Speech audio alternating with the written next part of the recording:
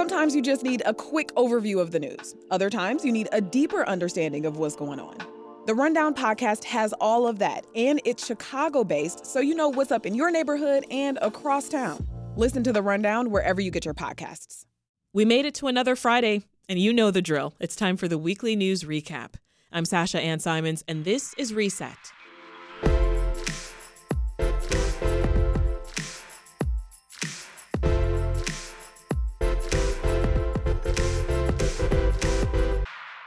We've got a lot to talk about, so let's jump right in.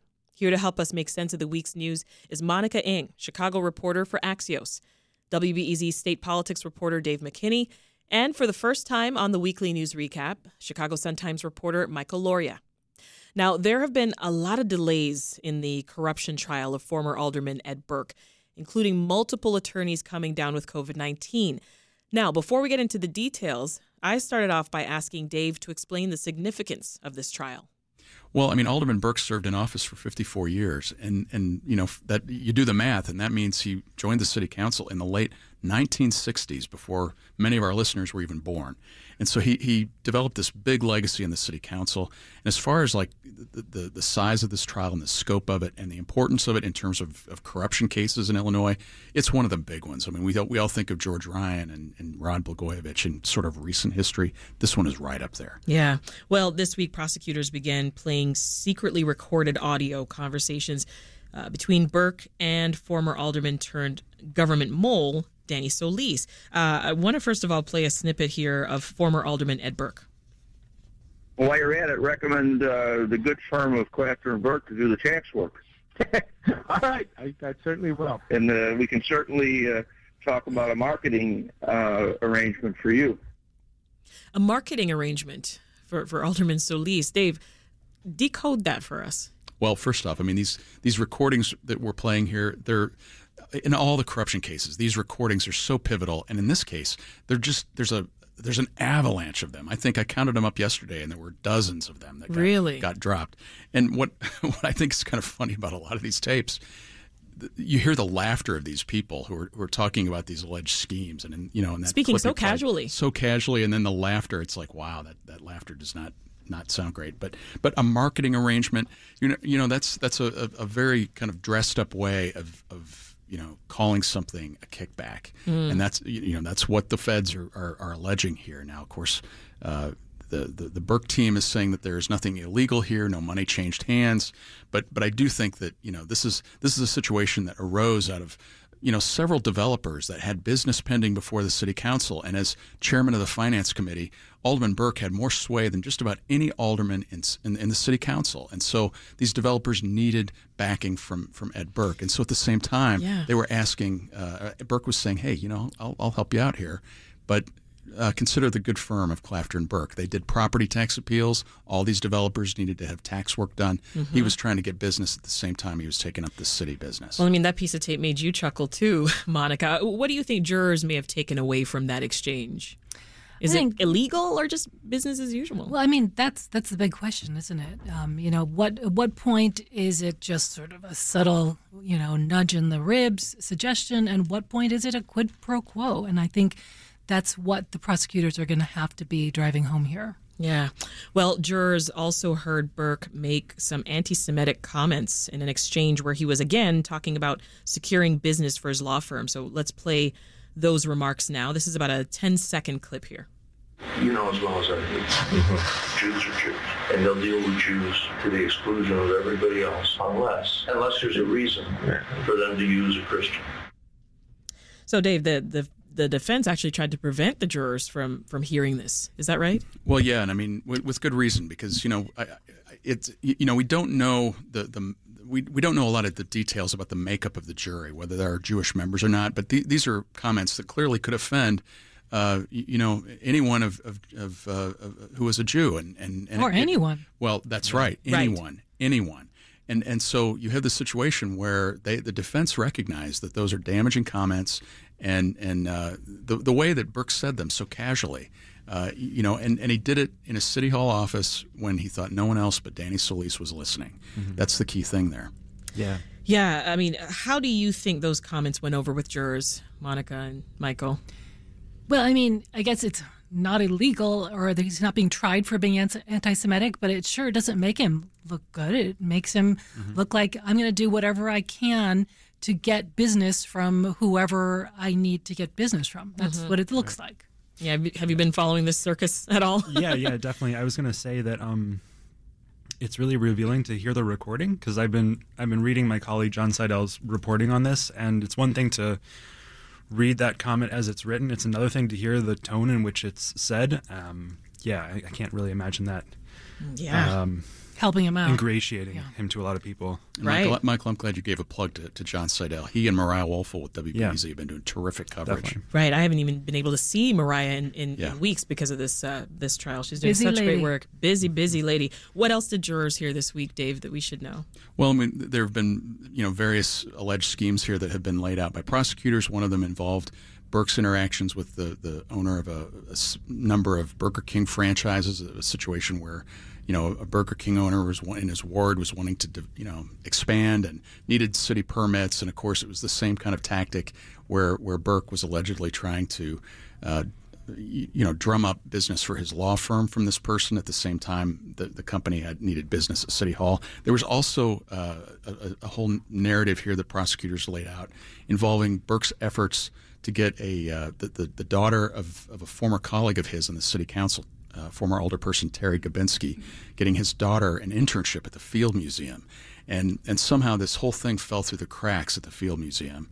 And the Field Museum wanted to get an increase in its admission prices, but they needed approval from the Park District. And so Burke was talking about how he wasn't prepared to help them get that because they had dropped the ball on his request to hire this person. And in one of the tapes they played, the former Field Museum CEO, was so apologetic. I mean, he was, in a position where you heard him. And I mean, a person in charge of one of the city's finest cultural institutions having to grovel to this city alderman in the way that he did and apologize was really jarring to hear. But again, you put yourself in the position of this person, the CEO of the Field Museum. What are you supposed to do? Would any of us have done anything differently than him? It's an awful thing. Wow. You just finished up a deep dive, Dave, into how Illinois' history of public corruption impacts voter participation.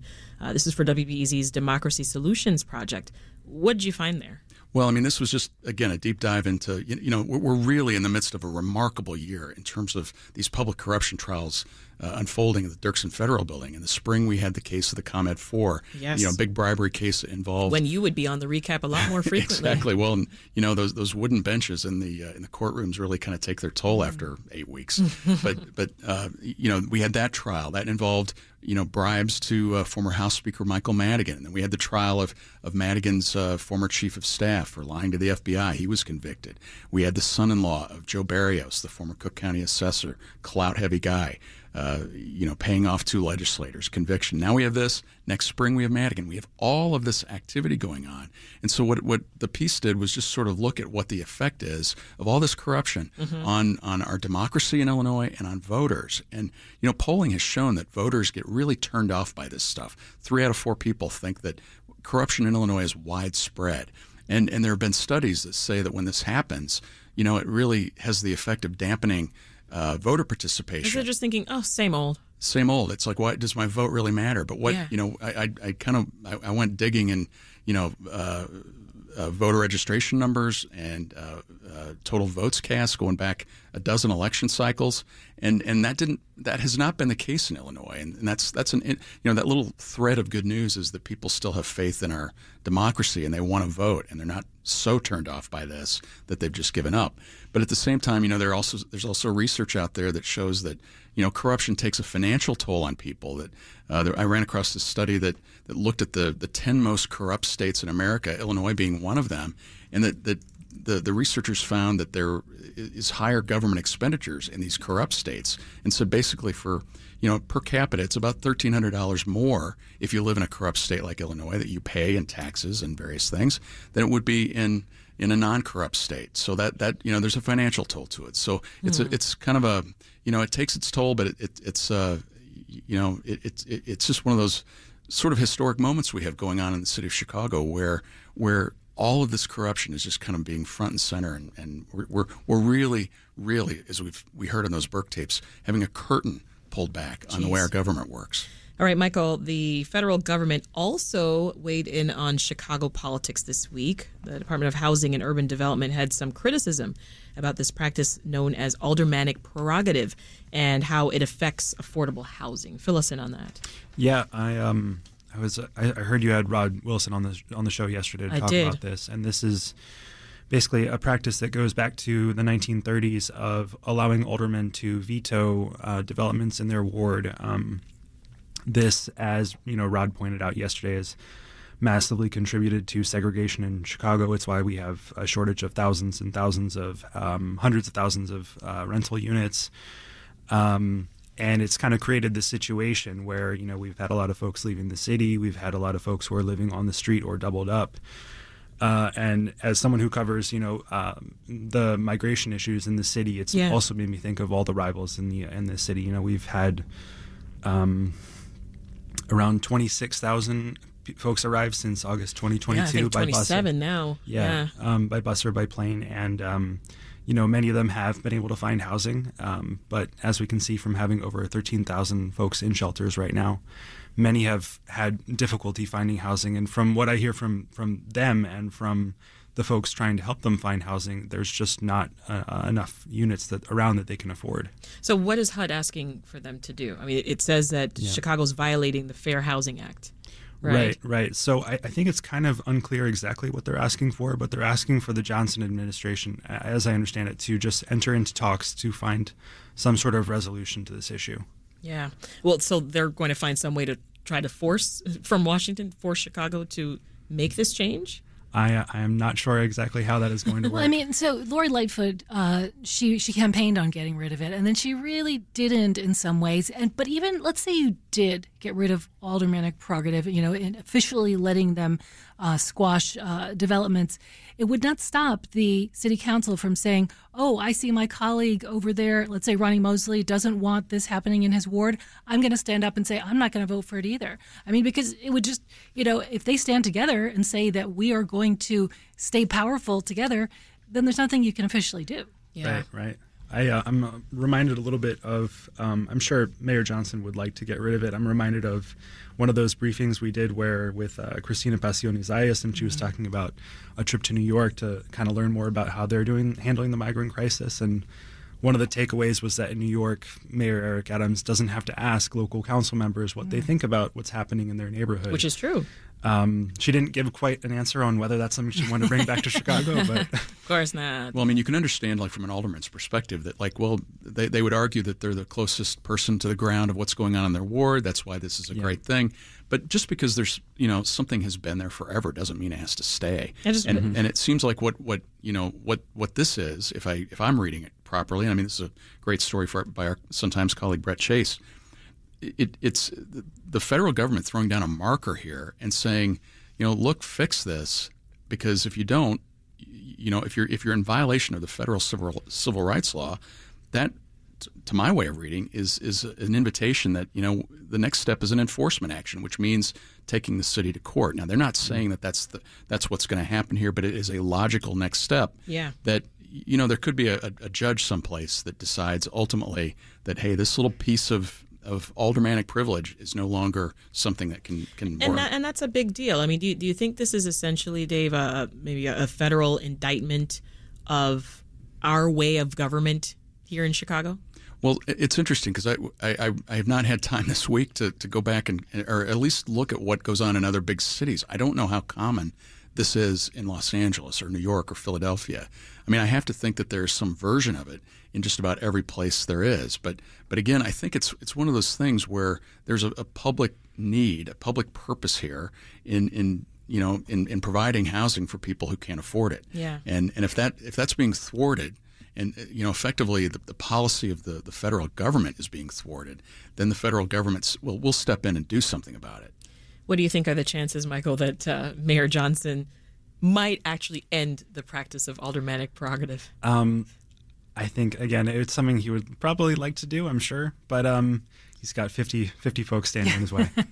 Yeah. And he's already having trouble with him. Yeah. I mean, this kind of reminds me, you go back in a little bit of history here. The state had a comparable thing called the Legislative Scholarship Program, and it was a deal where every legislator got to hand out free college tuition to whoever they wanted. And as you can imagine, this thing had been around forever, for decades, for almost a century. And what it became was, it wasn't something that everybody could take advantage of. It was something that just only a favored few, children of lobbyists, children of political people, were getting. And there was a similar outcry to that. Well, hey, we've always had this. This is our way of of being close to the people we represent, and yet it was abused. And when you cross that line of something being abused, as there have been examples with aldermanic privilege, a prerogative that then there's a time to reevaluate.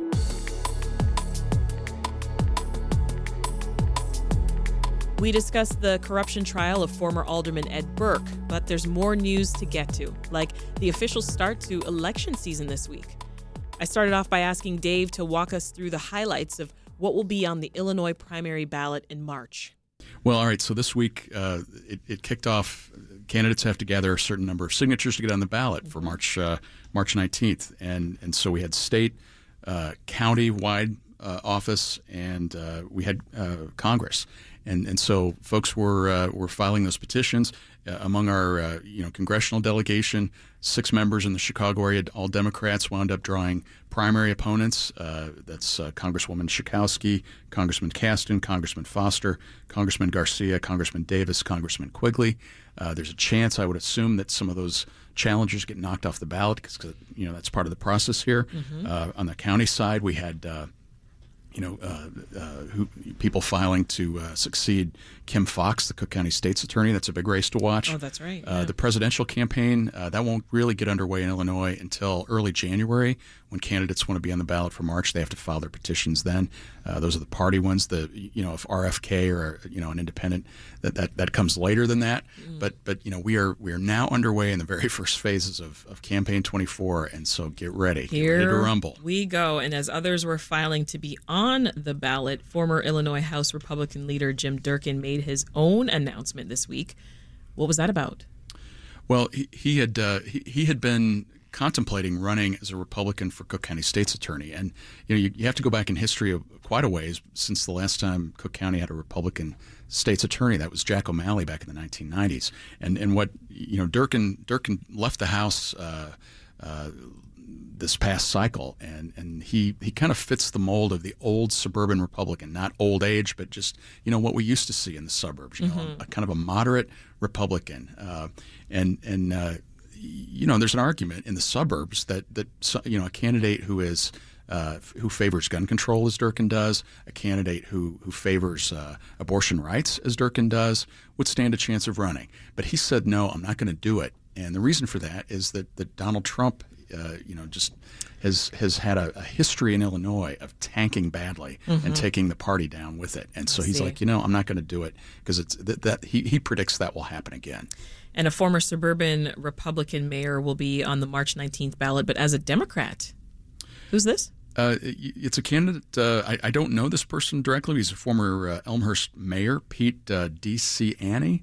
Okay. He's a longtime Republican. He's going to run for DuPage County Recorder. It's a countywide position there. He's going to run as a Democrat, and it's just a further piece of evidence about how DuPage County, which used to be just the bedrock of Republican politics in Illinois, and even Elmhurst. Like Elmhurst used to be the place where Lee Daniels was the former House Speaker before, during a little moment in time when Madigan wasn't. We had Jim Ryan, the former Attorney General, the Congressman Henry Hyde. They all came from Elmhurst in that general area. And so no longer is that part of the political map that way. And so this is political survival for this gentleman. He thinks the only way to get elected in that county is to run as a Democrat. And so we'll see how that goes. Well, Monica, as you heard Dave say, DuPage County has traditionally been a Republican stronghold. You think this could reflect how many suburbs across the country are becoming more Democratic? Yeah, especially, suburbs near blue cities. DuPage was a big one that we saw, and everyone's like, what? How could we possibly see DuPage go blue or purple? And yet it is happening. Well, and it's interesting, too. This is all kind of happening around the time, it's about roughly a week after the death of former Senate President Pate Phillip. He was the kind of the lion of, conservative Republican, kind of right-wing ideology in Illinois, a very powerful man in Springfield. Passed away he was from Wooddale, and it's hard to imagine something like this turning over in his grave. Yeah, this would not happen if Pate were still around and still in power. Wow. All right, Michael, let's turn to the migrant situation, which, as we know, you have been covering so closely. Construction's begun on the winterized camp in Southwest Brighton Park. Give us the latest on that. So construction began earlier this week. Not exactly sure when it's going to wrap up. I know they expect to move folks over there shortly. Monica Shortly. Yes, this is a... Yeah, will it be 4 days, or they said mid-month, some people, but expeditiously. Exactly. We were talking about this beforehand. One of the things that we're waiting on possibly today, which could make the rest of our day very exciting, is whether they're going to actually release... the environmental assessment of the land there, because we know, again, reporting from my colleague Brett Chase, that they found heavy metals there, but they haven't really said anything else. They've said they're going to, I guess, mitigate the land, but they haven't said exactly what they're going to do. So that's one of the things that remains to be seen as they proceed to construct the... Yeah, so construction began despite protests about potential environmental contamination at the site. Exactly. So there's protests from folks who just don't want it in their neighborhood, and then there's protests from folks who are saying, what's up with the environment here? Yeah. So when you ask, when you're out there and at these press conferences and such, do reporters ask, why is a tent structure the best option for migrants? And what do they say? What do officials say? Well, I've heard them say it's easy to put up, easy to take down. It really stresses the temporary nature of it, and it's not building a whole building. Of course, Governor Pritzker has said, why not use real buildings? But another thing that people keep asking, and there's never been a great answer for it, is why are you building it before the final environmental assessment has come out? And we keep asking and asking. That's a huge question. Yeah, right. It's a huge question to skim over, right? Do we know what this will look like? Do we have a better sense of what it will look like and how many people could be housed there, Michael? So I was just looking at the Garda-World contract the other night, trying to get a better sense of what it would look like. There's a couple different options in the contract. I tried asking the city what one they're going to go with. I didn't get an answer. Did the options look very different from each other? One of them seemed a bit more like conducive to privacy, kind of like smaller style tents. But again, they didn't say which one they're going to go with. They'll be sleeping in what, bunk beds or? I believe it's cots. One of the questions that I'm trying to figure out is are these sort of like a sort of barracks situation where you have bed after bed? I was talking with a woman who's staying at a North Side shelter the other day, and she was telling me about how she was there with her husband. I was talking with her husband, and their two children were there, and they were telling me about how they're in this shelter, and they're right next to each other, which is, great. They're right next to their family, but they're also right next to a bunch of strangers that they don't know. With a child. Yeah, exactly. So I guess the point I'm trying to make is that there aren't partitions. So one of the big questions about the tent shelter is are there going to be partitions? What will the partitions be like? Will it be the type of thing where it'll be essentially a shower curtain where you won't have any real privacy, or will it be a hard partition where you will actually get a sense of your own space? Yeah, I don't anticipate it'll be a door, right? Yeah. Not in a tent structure. So. Right. Monica, the Tribune reported this week that the original idea for the winterized tent camps came actually not from Mayor Brandon Johnson, but from Governor Pritzker's administration. What's the story there? Yeah, it seems that months before, the Pritzker administration said they'd been exploring all options. So they put out an RFP, and that's where the Garda-World contract came from. That they wanted to look at what are called soft-sided structures as well. And, the governor's people said, look, we wanted to keep our options open. It's not like we went ahead with it.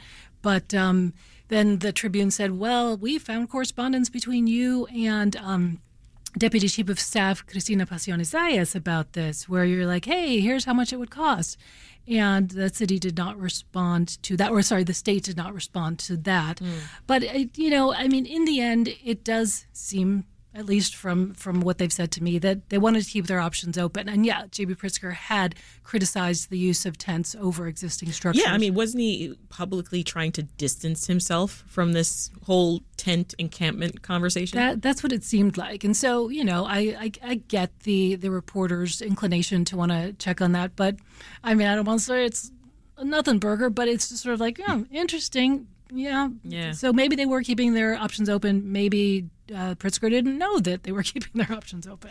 Any surprises for you, Dave, that this came from Pritzker? No, I don't think so, because think about what their reaction with the pandemic was. That they built up a hospital at McCormick Place in the event that we had an enormous flood of people with no place to go. So they kind of have experience with these contingency plans, and I think there's also kind of a political component to all of this too for Pritzker, that Chicago being the largest city and these busloads of people continuing to come up here unpredictably, being dropped off, not knowing where, how many, et cetera. I think that the Pritzker people look at this and, with winter coming on, they have been very fearful that this thing, people could be dying in the streets. And then in turn, does that get blamed on, who does that get blamed on?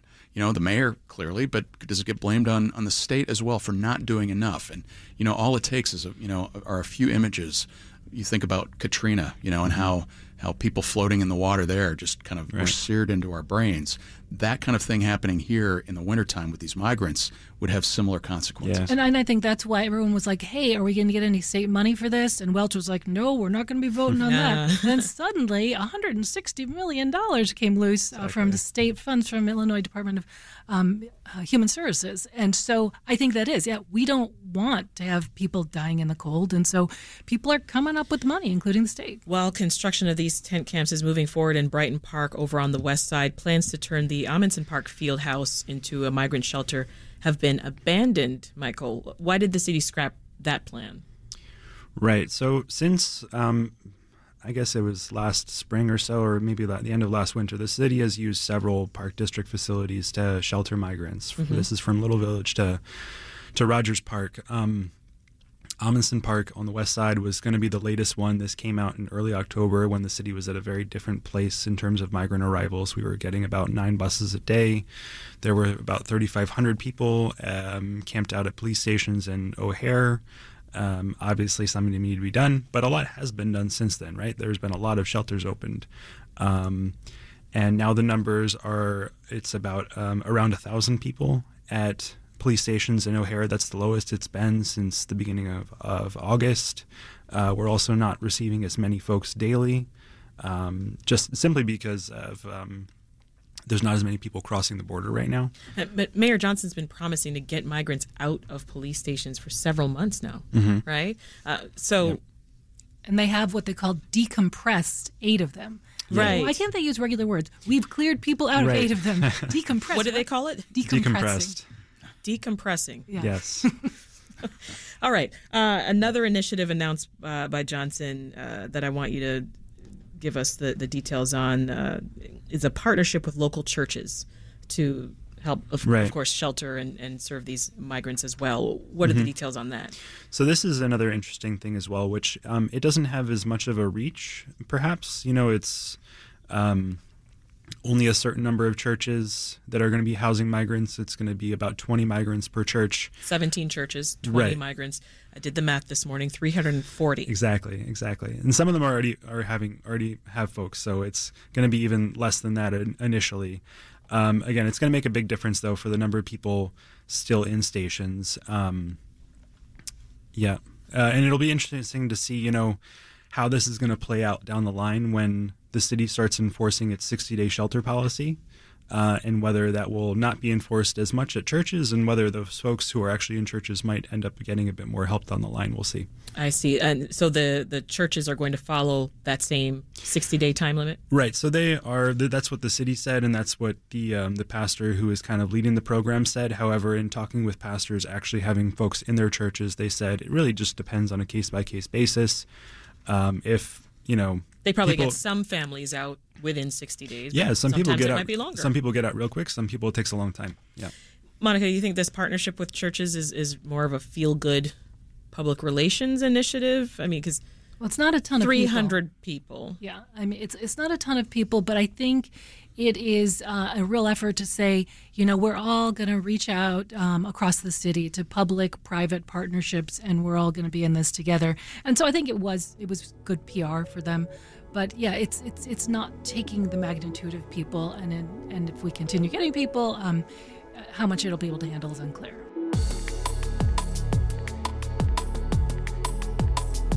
I'm Sasha Ann Simons, and you're listening to WBEZ's Weekly News Recap. The Chicago Blackhawks made headlines this week for cutting veteran right-winger Corey Perry for what the team called inappropriate conduct. Here's Dave with the details.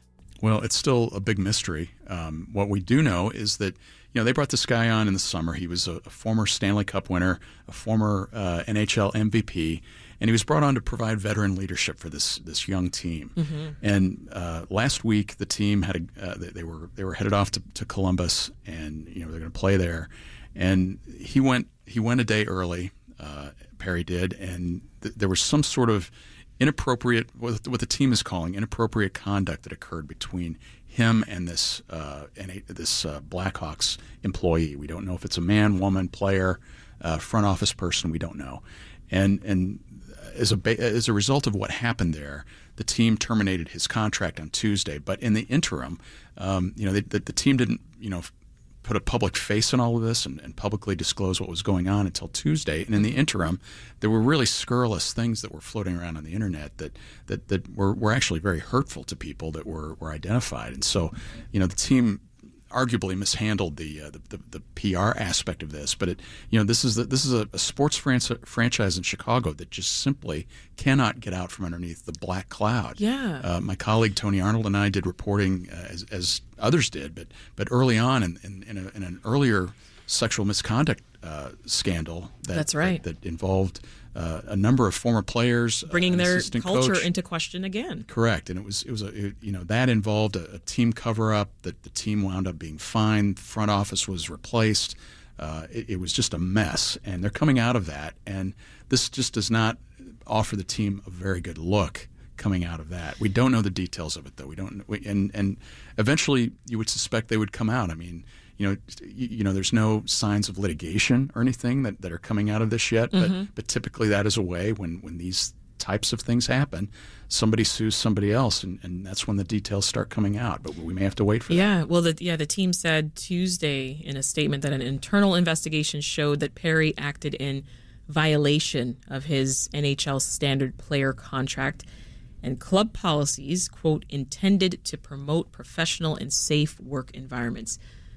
That tells me nothing. It tells you nothing. And Perry, he put out his own statement saying that he was entering mental health and substance abuse treatment. Again, that doesn't tell us very much either. All right, well, sticking with sports. Now, this one isn't a local story, Monica, but I don't think that we can let a whole panel of journalists be here this week and avoid the news that came out about Sports Illustrated and AI. What is happening? Well, apparently there was an outfit called The Futurist that has uncovered that Sports Illustrated's website had reviews written on it that were by people who apparently don't exist. It was a company. Sports Illustrated did this. Yeah, a vaunted publication for a long time. And Sports Illustrated said that they weren't really written by AI. Some of the informants to the magazine and to the investigators say that they were. Sports Illustrated said that this company called Advon Commerce, which supplied the copy, had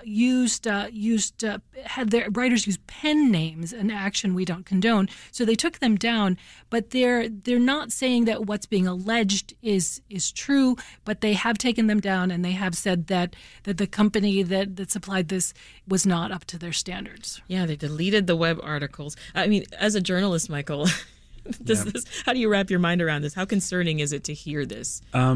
Articles being written by AI. Like reviews. Why would you have reviews of all things, right? I mean, I guess as like an early career journalist, it's a little concerning perhaps, but at the same time too, like maybe they should have, I'm glad some journalists, some skeptical minds are looking at them and seeing right through it. Yeah, and it's not the first time that we've seen this. And I have to say that I secretly love it when I find out someone's, had an AI story that went out that had all sorts of errors in it. It's like, I secretly love it. Yeah, I will never be replaced. But I guess you can They'll see. still value me. Right. Human. And you can see if like someone's aggregating sports scores or something like that, or just, crunching data with AI. But like reviewing products, you need a real person to try that sock on and say it doesn't feel good. That sounds insane to me. What do you think, Dave? It's already tough trying to get the public to remain confident in the media these days. Well, I don't think the media is monolithic. I think, in this case, an institution made a terrible mistake in judgment. I mean, I just look back on it and think, as a kid, I mowed yards and I had a paper route and I saved my money to buy a subscription to Sports Illustrated, back in the 1970s. And it was like, great photography, great sports writing. It was, if you're an athlete, you wanted to be on the cover of that magazine. And to have this happen now, it's such a horrible fall for what was really a great institution. And, to your point, Sasha, it comes not long after we had this acknowledgement from a sideline reporter that she simply made up stuff on the side, on the sideline when that's right. Yes. This is right on the heels of that. And I think, sports journalism. A lot of sports journalists were outraged. They should be, because as a rule, sports journalists they're hard workers. These guys are on the road constantly. Credible. Guys and women are on the road constantly, following these teams and doing their best with it. And these guys, there will be a reckoning for these organizations that condone this. Right. As a whole, though, I didn't do it. Monica didn't do it. Michael didn't do it. I certainly didn't do it. Wasn't me. I'm a real person so far. Yes. Yeah. All right, let's bring it back to Chicago. It is December 1st, right? And for some folks, that means, oh, wow, it's the most wonderful time of the year again. But it's also the time that overnight winter parking bans go into effect. So if you don't want to wake up one morning and find out that your car has been towed and that it's going to cost you a couple $100s to get it back, you better start paying attention to those red, white, and blue signs with the snowflake. And I should say that snowflake is very deceptive, because everyone's like, oh, it means there need to be 2 inches of snow or even any snow. No, on 107 miles, it is tow zone whether there's snow or not. Another 500 miles kick in when there's snow. And I just think the city keeps running those snow signs every time they put this out. And people are like, oh, okay, I just don't have to worry if there's this snow. passion makes me wonder, Monica, if you've been ticketed or towed. Perhaps. Because of 3 the o'clock winter in the ban. morning. You're not 3 making eye o'clock. contact with us. That tells me something there. Yeah, I've had to get my car from from being towed at like 2 a.m. Not fun. Yeah. Not ever fun. So What about you, don't Michael? associate this with snow. Definitely not. I'm from the East Coast originally. I never had to worry about this type of thing. That's It was true. interesting to read about it in the paper. And then I checked the map and saw my car was not on one of those streets, and I went back to sleep. All right, yay. Dave? Well, it Many reminds me, tickets. we started the show with Alderman Burke. I mean, that one of my colleagues, Dan Melilopoulos, wrote this great story about how the Burkes had this thing going where they were getting their streets plowed before everyone else in Chicago when it snowed. So I don't know. It's that time of season. All right, folks, let's turn to some good news. The anti-violence nonprofit Chicago Cred, which includes people like former Education Secretary Arne Duncan, they're celebrating this week because they were just awarded a $21 million grant from the Sue Ling Jin Foundation to fight gun violence. So a big congratulations to them. It's huge. And let's look ahead to the weekend, Monica. A new Asian market and food courts opening up? Yeah, they're having Where? a grand opening around Milwaukee and Chicago. It's not an area you associate with Asian food. So River West. Yeah, River West, and it's a place called Gangnam Market, and they took over the old urban market, and it's kind of like like a gourmet supermarket with a lot of Asian touches, but then this enormous food court with 6 different stalls.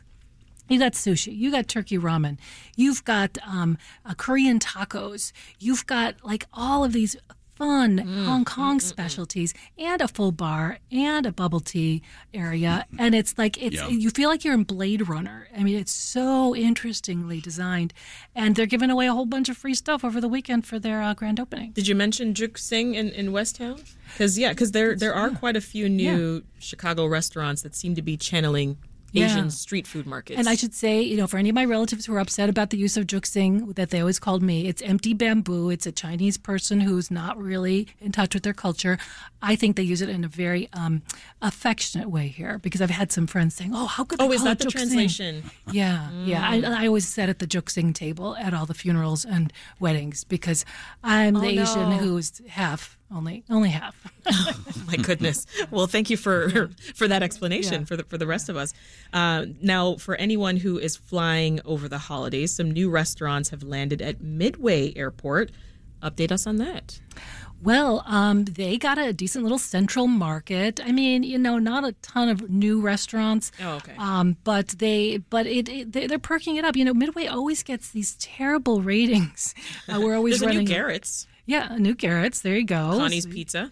Yeah, Connie's. I don't know who they're connected to, but Connie's is at every single. Connie's is everywhere. Yeah, but I noticed there's this Beecher's handmade cheese. I think it's out of Seattle, and that looks like it's got some nice pastas, but also the usual salad and sandwich to bring on the plane with you. But hey, I'll take a perked up Midway anytime. Was the last time you flew out of Midway, Michael? Has it been a minute? I went to Denver several months ago, but as I mentioned before, I fly back to see family on the East Coast pretty regularly. Yeah. I always fly out of O'Hare, but I guess maybe I will think about it a little bit longer for Midway. Check out that Connie's Pizza. Check out Connie's Pizza. And White Sox Bar and Grill. Can I interest you in that? There we go. Yeah, Mayor Johnson's calling it the most, quote, comprehensive investment in Midway Airport in more than 20 years. It's the final major phase of this $400 million modernization program.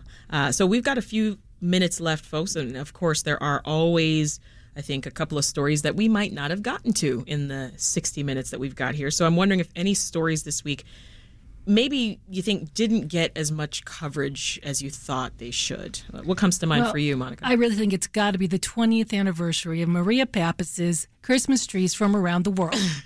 87 trees decorated by different cultural groups in the treasurer's office. Wow. 87 trees. Tonight she's having a party, and there just might be that special Maria Pappas calendar. Yeah, that calendar is something else. Last year was my first, and I was like, wow, I didn't know that this gem existed. Yes. That's funny. What about you, Dave? What do you think we didn't cover today? Well, my colleague Maria Wolfel had a great little story here out of City Hall about how the Sergeant at Arms and the City Council is changing the way. If you're a member of the public and want to go watch your City Council in action, well, more than likely you're going to have to sit behind a wall of glass up in the balcony and be farther away from your public officials than ever before. And this comes after, a number of meetings were disrupted by protesters, and this is the answer to that. And and it's a difficult thing to watch in a way, because like you like the idea of having people getting into that building. They're undergoing a security check, so they should be safe to be in that building. Right. So this is our democracy. As we talked about earlier in the show, we should have access to our public officials, and any effort to try to screen people away from that, I think is it's not a good look. Yeah. Michael, anything on your radar? I'm thinking about, definitely that environmental assessment, if that's going to come out. Same. And a little bit more about the changes to the new shelter policies around time limits. And I mean, one of the things there, right, is that they are supposed to get housing assistance to the remaining folks in shelters. However, the organizations offering that rental assistance are only in 14 out of 26 shelters. Oh. So how soon that's going to happen is going to make a big difference in people's lives. Yeah. Absolutely. So you're keeping an eye on that as well, too. Monica, anything else on your radar over at Axios? Well, I'm doing this great story for Monday about Ed Burke's fancy swag. He gave out some nice Dave, are you swag. on that one, too? Yeah. We got pictures, we got stories, we've got amazing swag, some like really cool salt and pepper shakers, some pins with his picture, and then Neil Steinberg, your colleagues, is sharing a picture of the most special thing that Ed Burke has ever given anyone. I can't wait. Oh, that's hilarious. Monday. We'll leave it there. That's it for the weekly news recap. My thanks to WBEZ state politics reporter Dave McKinney, Monica Eng of Axios, and Michael Loria of the Chicago Sun-Times. Thank you all. Thank you. Thanks, Sasha. Thanks. That's it for this episode of Reset. It was produced by Andrea Guffman and edited by Dan Tucker and Brenda Ruiz. Are you signed up for the Reset newsletter? Well, it's delivered to your mailbox each weekday at 10 a.m.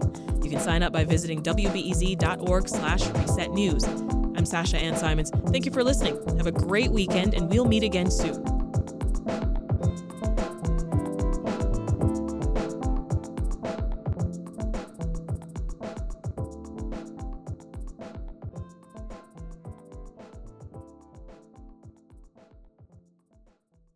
If you need a break from the news, WBEZ's Nerd App podcast is here for you. Our show is all about delight. We laugh about what's happening in pop culture and feature thoughtful interviews with fascinating people. We even have a monthly book club. Listen to Nerd App wherever you get your podcasts.